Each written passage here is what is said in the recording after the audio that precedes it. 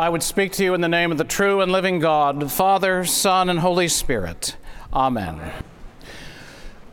When he had said this, as they were watching, he was lifted up, and a cloud took him out of their sight.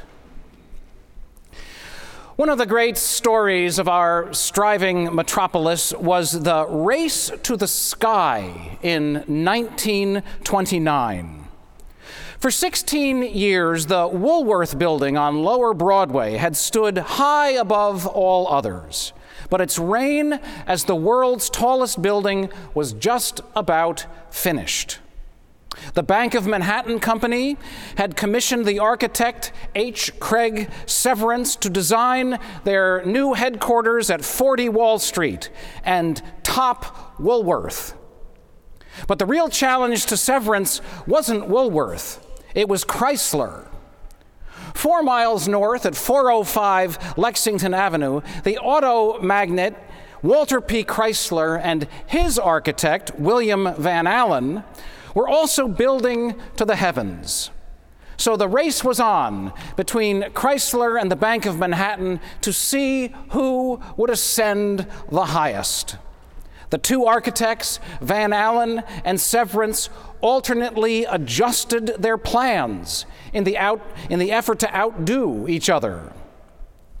Severance finished first and topped off the Bank of Manhattan building at 927 feet, 2 feet higher than the plans for the Chrysler building.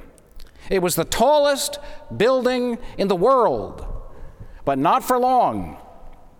Chrysler and Van Allen had quite a trick up their sleeve. Deep inside the Chrysler building's shimmering stainless steel crown, Van Allen's workers had secretly constructed a 125-foot metal spire that they would raise into place once they were certain their downtown competitors were finished. This they did, and the Chrysler building soared to the dizzying height of 1,046 feet, higher than any other on Earth. But the honor would be fleeting. Less than a year later, the Empire State Building would far surpass Chrysler and wear the crown for nearly 40 years. When I first heard the story of the Chrysler Building and the race to the sky, I thought of today. Today is the 7th Sunday of Easter, also known as the Sunday after Ascension Day. The Ascension commemorates the final departure of the risen Jesus from the company of his disciples. The scriptures tell us that for a period of 40 days after Easter, the immediate companions of Jesus and other witnesses as well had been experiencing a series of approaches and appearances of the one they knew had died. Jesus was alive. To be sure, the experiences were mysterious, and on the flip side of the approaches and appearances were departures and disappearances. Where did he come from each time he appeared? And where did he go when he departed? At some point, the vivid, tactile Easter appearances stopped. And the only conclusion that the disciples could reach was that he who came from God must finally have gone back to God. The writer of Luke's Gospel, who's also thought to be the author of Acts, paints a graphic picture for us of how Jesus departed for the final time and went back to God. As they were watching, he was lifted up, and a cloud took him out of their sight. Jesus just rose in the air until he disappeared into the sky. The disciples gazed, open-mouthed, taken by surprise. Nobody down below could believe their eyes. The first questions that people always ask about the ascension are blunt and obvious. Do you expect me to believe this? Are we talking here about literal history? Many thoughtful biblical scholars insist that yes, the writer of Acts was describing the scene exactly as it occurred.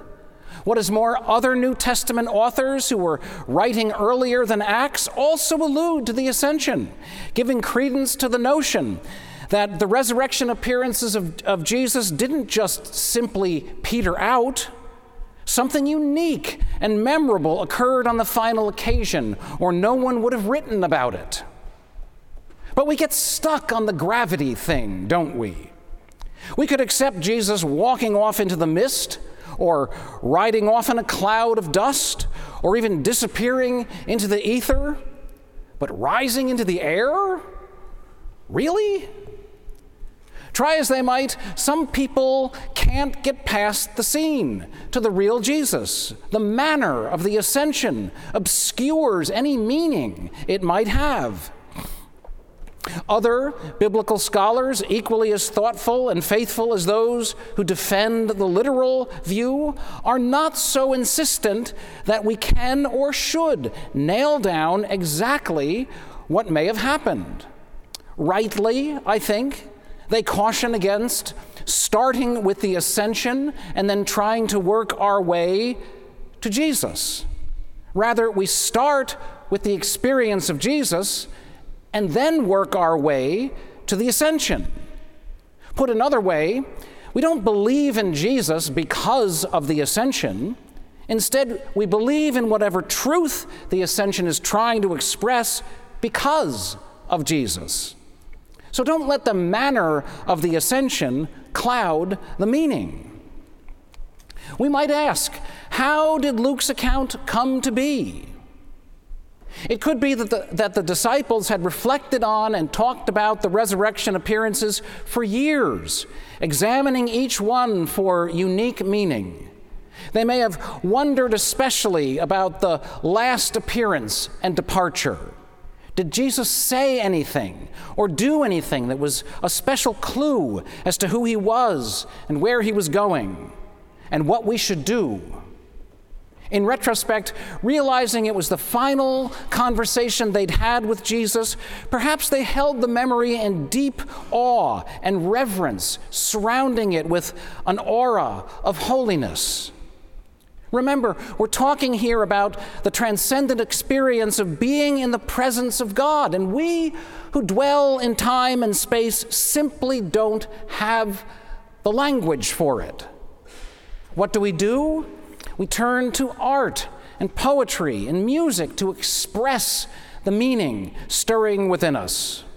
Thus, the graphic description of Jesus taking flight. At the end of the day, you can make of the ascension what you will. As for me, I find something about it to be strangely attractive. Something about the image of Jesus rising into the sky appeals to the heavenly aspirations that I think we all share. At our best, we all have a desire to rise above the ordinary, to soar beyond the petty, to transcend the limitations of gravity, time, and space, to reach the heights, to race for the sky without falling back to the earth. I hear the story of Jesus on Ascension Day, and something deep within me says, I want to do that too. I want to ascend. I want to walk in the air. And so it was last February, one Sunday afternoon, at the annual Junior Chorister concert here at Grace Church. Patrick Allen had invited the legendary British choral director, Dr. Barry Rose, as he has done many years, to work for a week with the choristers in preparation for the concert. Sitting in my pew just over there, I noticed a piece coming up in the program that I didn't recognize. Thankfully, Dr. Rose enjoys talking. He enjoys giving commentary on the selections before the choristers sing them, so I would soon learn about the piece in question. He explained that 40 years ago, when he was the choir master at St. Paul's Cathedral in London, the BBC approached him for help with an animated Christmas show they were producing called The Snowman. The gist of the show would be that a little boy awakes one morning and delights to see that it snowed through the night. He goes outside and builds a snowman, which, like Frosty, comes to life.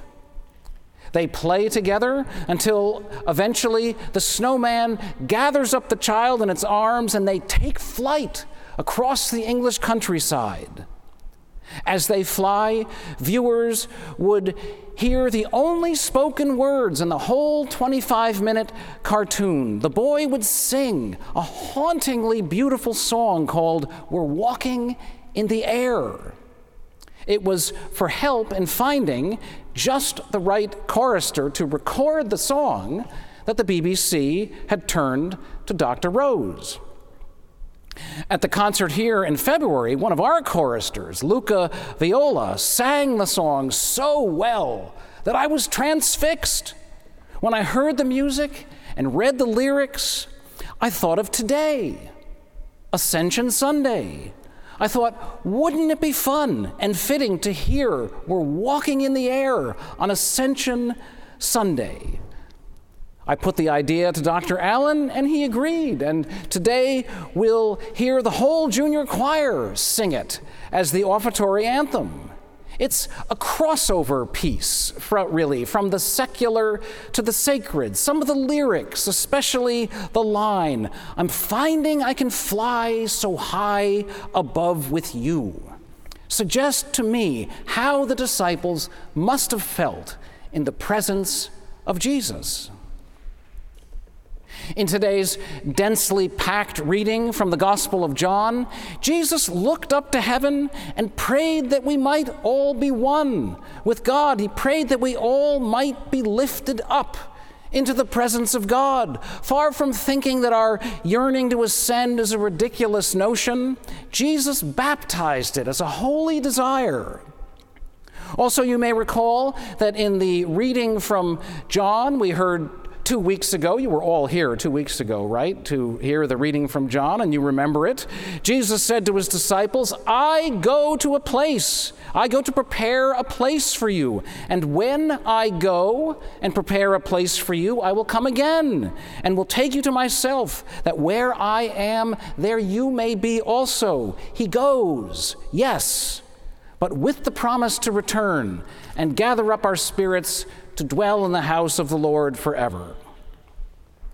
Some theologians speculate that Jesus going away was essential for the growing up of the disciples and the church.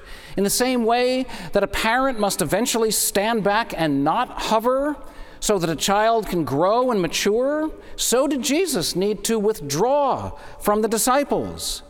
Think about it. Stepping back can actually be an act of creation. Perhaps God created the universe by stepping back from it and thus making space for all being and existence. You see, God has a purpose for the universe, and Jesus has a purpose for his disciples then and now. We're to be his witnesses to the far reaches of the earth.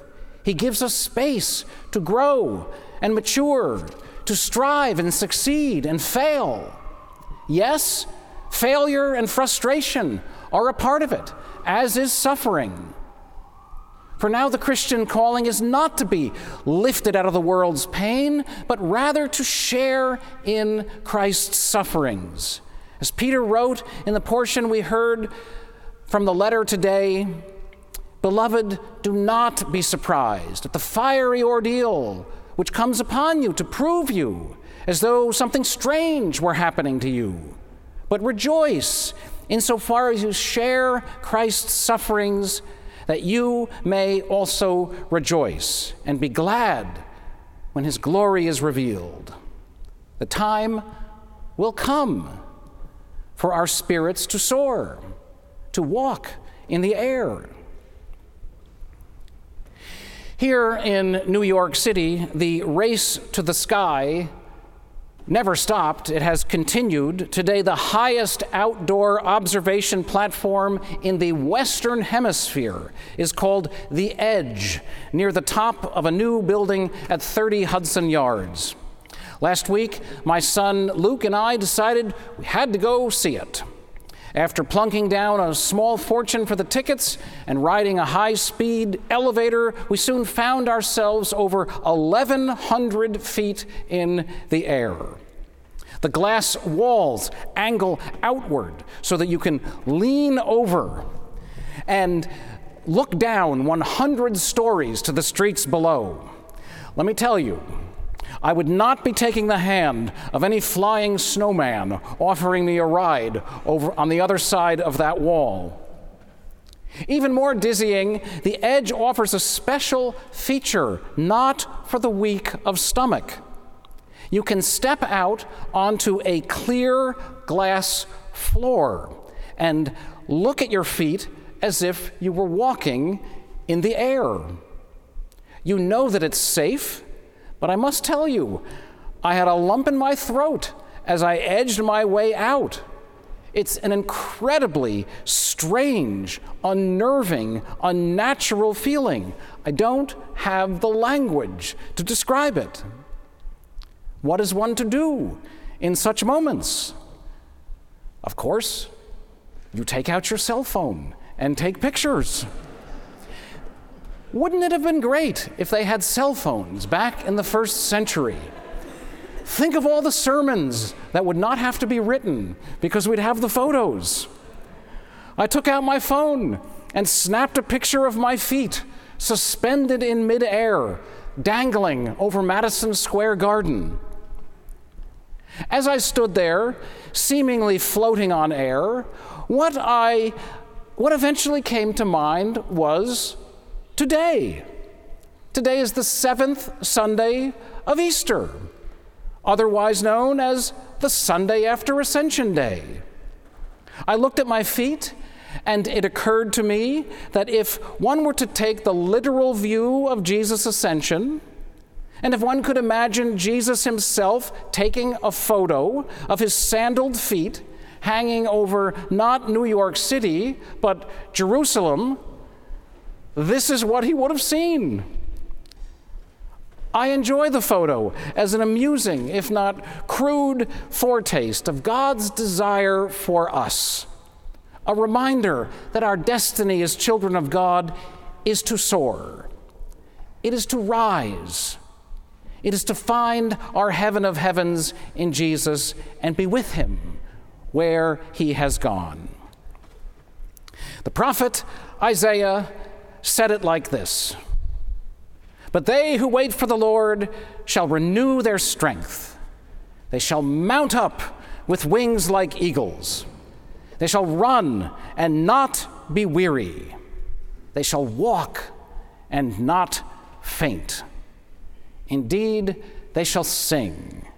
We're walking in the air." Amen.